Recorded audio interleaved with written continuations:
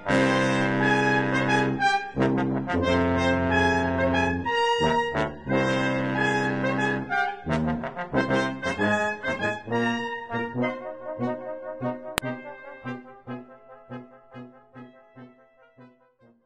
everybody, and welcome to another BP Movie Journal, the show we do where we talk about the stuff we've seen since the last time we did one of these. I'm David. I'm Tyler. And this time, once again, I have very few movies, although I have an excuse. Okay. Which is that I've actually watched a dozen more movies than I'll be talking about because of our main episode this week, which you'll be on assignment for. I'm not sure where I'm going to pretend that you are, but you won't be there. I'll just be over there. Yeah. But yeah. So yeah, it should be another short one. I feel like we're doing something wrong every time because of this. We're on lockdown and we're like not watching hella movie. Although I did this week, but we're like, I feel like our movie journals should be 2 hours long every week, and it's the opposite. Yeah, I'm pretty happy with what's going on over here, honestly, especially because I am actively going out of my way to watch movies that I haven't seen. Now, in this case, I only have 3. And there are a couple movies that I watched that were rewatches because that's what I watch with Jen. But I have a very odd mix. Like last week, it's like, I got Kurosawa, I got all kinds of stuff. Nothing like that this time. Don't worry. Oh, well, let's jump in then. Okay. A film I had never seen. And I was in the mood for something light, but that I hadn't seen. I'd heard nothing but good things about it. I finally, at long last, saw Alan Metter's Back to School, starring Rodney Dangerfield. And wait, I'm trying to remember who's the younger person in that movie. His son? It's his son. Okay, yeah. Keith Gordon, who is a director now, but I actually knew him as an actor. He played a significant role in Jaws 2. And he directed Waking the Dead with Billy Crudup. Is that the Keith Gordon we're talking about? Gosh, maybe. I think so. I don't know. Well, now I have to look this up. So let's see here. Okay. Yes, that's him. Oh, and he also made Mother Night, a movie that I really like. Yeah, that's a good one. And The Singing Detective, it would appear. So yeah, he's been around a while. So I'll say before you get started, that Back to School is one of those movies that I can't officially say that I've seen because I saw it on TV a lot as a kid, so I'm very familiar with it, but I've probably seen like a TV edited version, so I don't feel comfortable saying that I've seen it, even though I've actually seen a lot of it a lot of times. I certainly know what the Triple Lindy is. Yeah, of course. Yeah. It's, and I don't actually know what it is, what it's rated. I don't remember thinking it's a PG-13 according to... Is it a PG-13? Okay. According to the Internet Movie Database. I've heard of that site. It's pretty good. I can't think of anything remarkably offensive about it. There might be some language here and there, but it could just be that like my filter is gone at this point and I have no idea what is considered offensive. If you're a fan of Rodney Dangerfield, which I am, very much so, then it's for you. It's the kind, and it's very much the kind of situation that you would have found a Groucho Marx in, which is this fish out of water, slobs versus snobs kind of situation where this guy who's rich but uneducated, he's done well with his like big and tall man shops. And his son, played by Keith Gordon, is in college right now and not doing well. And so his dad's like, well, I'll come to school with you. And from a story standpoint, from a character standpoint, it's actually pretty solid, which I wasn't expecting. I just assumed it was just going to be a constant joke machine, which in some cases it is, but there's more to Rodney Dangerfield's character. There's more to his relationship with his son than I expected at all. And I thought it was very funny. And, the thing that I had heard a lot about, listening to Never Not Funny and listening to our friend Mike Schmidt and all that, there's an exchange that is every bit as delightful as I thought, which is Keith Gordon and his roommate, played by a young Robert Downey Jr. Yeah. are buying used textbooks, as one does, and his dad can't understand. Yeah, it's what I did. And his dad can't figure out, why are you buying it used? And he's like, well, it's a little trick. It's a college trick that, the last person has already like underlined all the important stuff. Dangerfield is like, he's like, yeah, but you don't know, that guy could have been a maniac.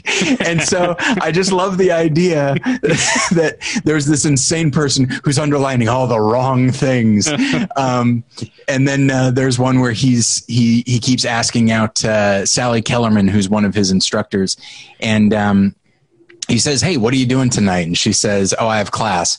And he goes, well, what are you doing tomorrow? And she says, I have class. And he goes, well, when you've got no class, come to me, come talk to me. And it's like, it's just the perfect, like, Rodney Dangerfield kind of thing. That's great. So it is. I think you'd like it a lot. I need to watch this for real, because I'm looking at, I know because you just watched it, but let me run through this cast. Oh, yeah.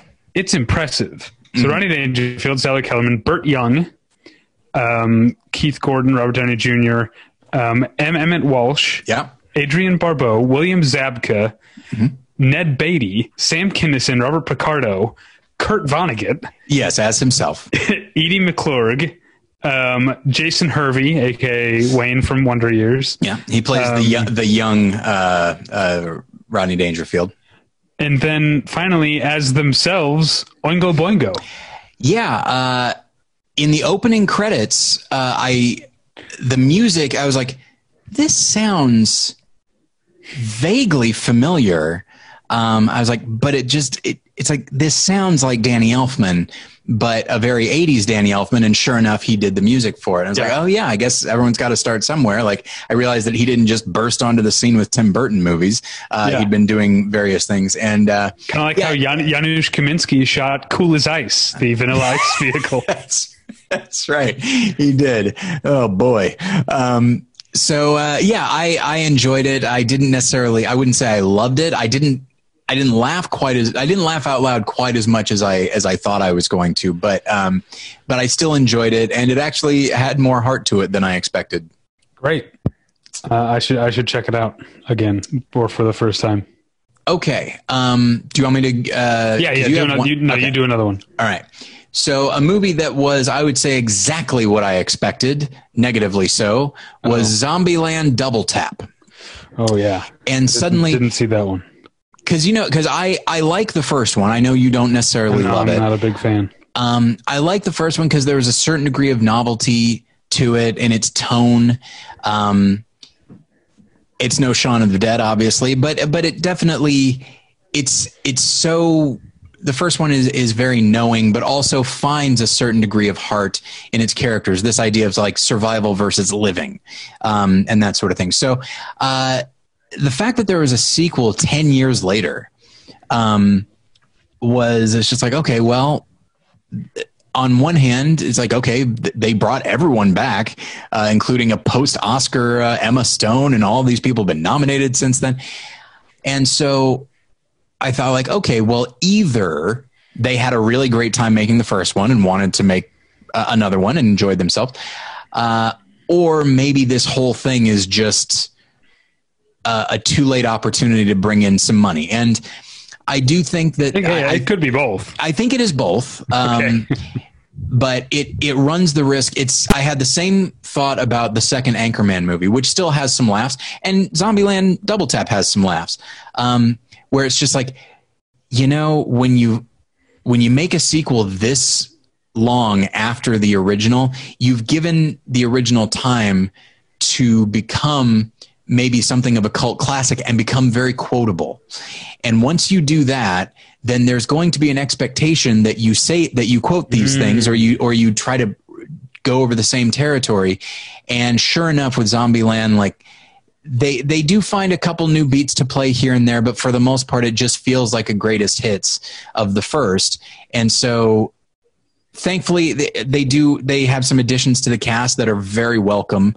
But for the most part, the thing that I like the most about it, oddly enough, is that there seems to be a real emphasis on characters living. you know, when you watch any zombie movie, comedy or otherwise, characters are going to die. Whereas here, everyone seems genuinely committed to helping each other and helping each other and in getting through it. And I kind of found that refreshing. But that's, you know, that's a pretty small thing to really like about the movie. Yeah, it was just a mostly a big waste of time. A couple moments here and there, but who cares? All right. Well, the one movie that I watched is much like, it's a very different movie from Back to School, but much like Back to School, it's a movie that I've been meaning to watch for a long time because I'm a big fan of director Mira Nair, and I had never seen her narrative feature directorial debut, 1988's Salaam Bombay. I have to say it like that because there's an exclamation point at the end. Of course. I wasn't let down. It has all of those Mira Nair touches of being very exuberant and warm and full of joy, but also being realistic. I mean, I think Monsoon Wedding is, I think, one of the movies of the 21st century so far. I'm not sure. I mean, I love Monsoon Wedding. What year did that come out? For some reason, I think of it as a... Oh, okay. All right. No, 2001. Okay. I think of it as a 90s movie, but I guess... Yeah, 2001. Okay. We were in college. And then she made the underrated Vanity Fair from 2004 with Reese Witherspoon. She made The Namesake, which is a movie that I love. Yeah. And then I kind of tuned out for a while, and then I saw Queen of Katwe, which I didn't think was that great. But I just really like her sort of... It's humanism in a way that's not like everything's great. There's great in everything. Do you know what I mean? There's a real warmth and a real love for people, and but a clear-eyed approach to them. And so, Salaam Bombay kind of, without getting as like violent or criminal as these movies, it reminds me of like a Pichote or a City of God or a Slumdog Millionaire, where you've got the lead is a poor kid who gets sort of caught up in a bad situation. And so you've got this kid, you later find out that he was like essentially kicked out of his home. He's like 9 years old or whatever. You kicked out of his home by his abusive older brother, and his mother, who took his brother's side, and he had joined the circus. And then when we meet him, the circus has essentially abandoned him. They like sent him on an errand, and when he came back, the circus was gone. Oh boy. So then he just sort of has the money that he took from his boss and tries to and gets to the nearest big city, which is Bombay, where he ends up getting a job in a tea shop delivering tea in the red light district. So he's working around basically pimps and prostitutes and befriending them, including there's some really ugly stuff that happens. You know, there's the pimp who's very abusive, both to the prostitutes that he exploits and the other sort of like drug dealers that he employs. There's one of the main characters is a very young girl who is being groomed by a madam, because I guess virgins go for a high price in the brothel. There's some really like upsetting, hardcore stuff that you would consider gritty in most movies, but Mira Nair, grit is not how she comes to things. Right. You know, there's this prevailing sense of community to the movie, even when people are fucking each other over. There's still sort of like a we're cut off from the world, and we're all like, this is a self-contained little criminal underside of Bombay, but it's its own little microcosm, little ecosystem. And the character whose name is Krishna, the main character is a terrific child performances. Mostly, I mentioned movies, Pichote, City of God, Slumdog Millionaire. For some reason, these type of movies always get these great child performances in them, and you really sort of root for the kid. I think that's the way there are large stretches of this movie where it could, unlike something like City of God, where this could be a kids movie. It's like a kids adventure movie, except every once in a while he runs a corner and there's a pimp like slapping around a prostitute or whatever. Like, it's violent, it's realistic, but it also has such, belief in the value, of life and in the worthiness of living. I really think it's a great movie. Belongs up there with the great Mira and Ayer movies. And also people check out The Namesake, who, oh, by the way, Irfan Khan, he's in Slumdog Millionaire, he's in The Namesake, he's become a big name, has a very small role in Salaam Bombay when the boy wants to write home to his mother but doesn't know how to write. And Irfan Khan plays the character who's essentially, I guess, a scribe. He does this for the poor kids who don't know how to write, or poor people who don't know how to write. He takes money to write letters for them. He's got one scene, but it's weird seeing Irfan Khan, this actor that I think of as like personifying like quiet, noble middle age, being like, he's like 20 in this movie, like 19, 20 years old, crazy. And he's like this skinny kid. That's crazy. Yeah, I think of him as like an authority figure. Yeah. He's playing this. Because I think of him first probably from Slumdog Millionaire, but then he was also a billionaire character in Jurassic World. Like, seeing him like a little upstart. Did you see The Lunchbox? I did not. I've heard I heard really great things. That's one. Not only should you watch it, you and Jenny should watch it together. Is it very romantic? It's a great romance. A great sort of very India specific rom-com. There's a lot of fun, and he's great in it. But by the way, so if he's 20 in in Salaam Bombay, that means he's only 40 in Slumdog Millionaire. He seems older there. He definitely exudes a certain quality to him. Yes, absolutely. Yeah. Okay, so my last film, we're rushing through this, which is exciting.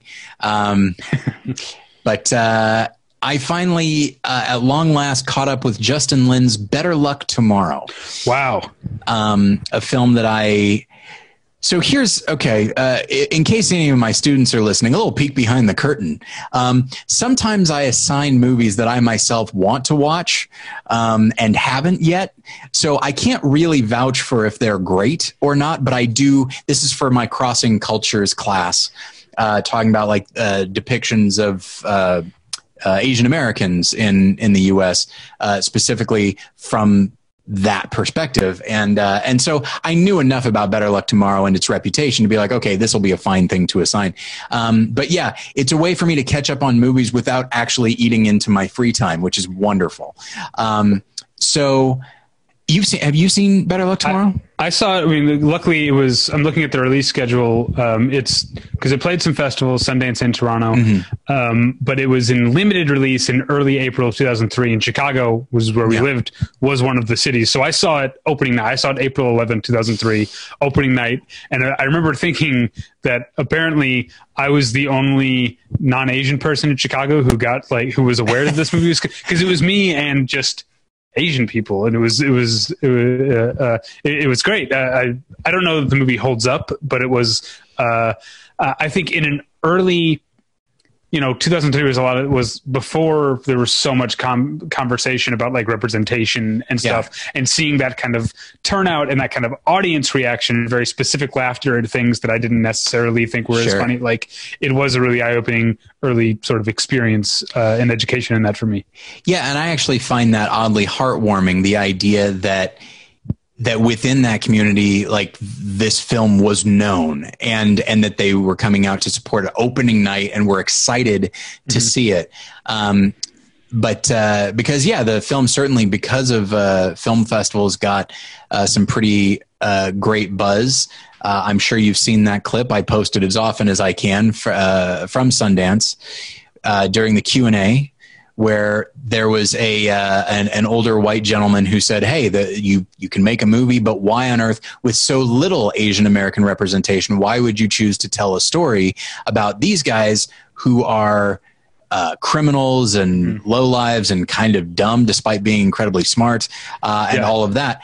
And so he's saying, why would you choose to do that? And he's being very judgmental. And then old Roger Ebert stands up and just bashes this guy. And he says, and it's one of my favorite, like in that moment, I feel like, oh yes, that's what a critic does, because he starts speaking kind of theoretically, and he says, these characters have the right to be whoever the hell they want to be. It doesn't matter if they're seen as representations of their people. They are going to do what they need to do. And I love that. I love that idea that, like, hey, make whatever movie you want to make. If these characters were Italian, no one would bat an eye at this film, because it's clearly influenced by Goodfellas. Further evidence that Roger Ebert had more critical fortitude than you or I. He stays for a Q&A at a film festival. I know. I'm normally an advocate of sitting through the credits when I go to the movies. At a film festival, there's a Q&A. I am out of there the second Directed By comes on the screen, because I don't want any part of that. I really don't. And it really runs counter to what a lot of people think. It's like, oh, I want to hear what the director has to say. And in this case, because it is from a unique perspective, maybe I would have stayed, but likely not. And I guarantee the minute that guy started talking, be like, this is too uncomfortable, I'm leaving. The only time I will make a point of staying is either because I'm like sort of I can't get out of my row.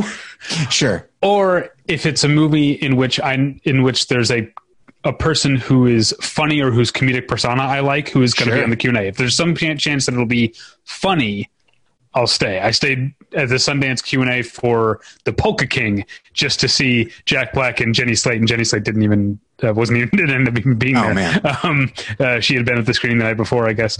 I'm trying to remember if there were any more recent than that, but that's about it. Well, and I've said this before, that like I've been on one or two panels that have a Q&A, and it turns out when you're on the panel, you can't just leave when somebody asks a dumb question. You have to actually take it seriously, which is unfortunate. But yeah, I liked Better Luck Tomorrow quite a bit. I think it can be argued that parts of it, I mean, you know, what does hold up mean? Like there's a moment where a character uses the F word, not that one, the other one, not fuck. Yeah. Fuck is fine. But I have a t-shirt that says that, but so he uses that term, and you know, on one hand it's like, yeah, this character is not super sensitive to that sort of thing, but you're also not exactly sure how the film is trying to present it. It's hard to say, but and certainly it has a Guy Ritchie feel to it. You can see the influence. I mean, I think at the time, I remember Goodfellas being the comparison. No question about it. Yes, because it even has like I can't remember if it's cocaine, because I haven't seen it since opening night. But it's cocaine. Like, there's coke and guns in a very sort of stressed out Henry Hill type of way. I remember. Yes, you can see all the.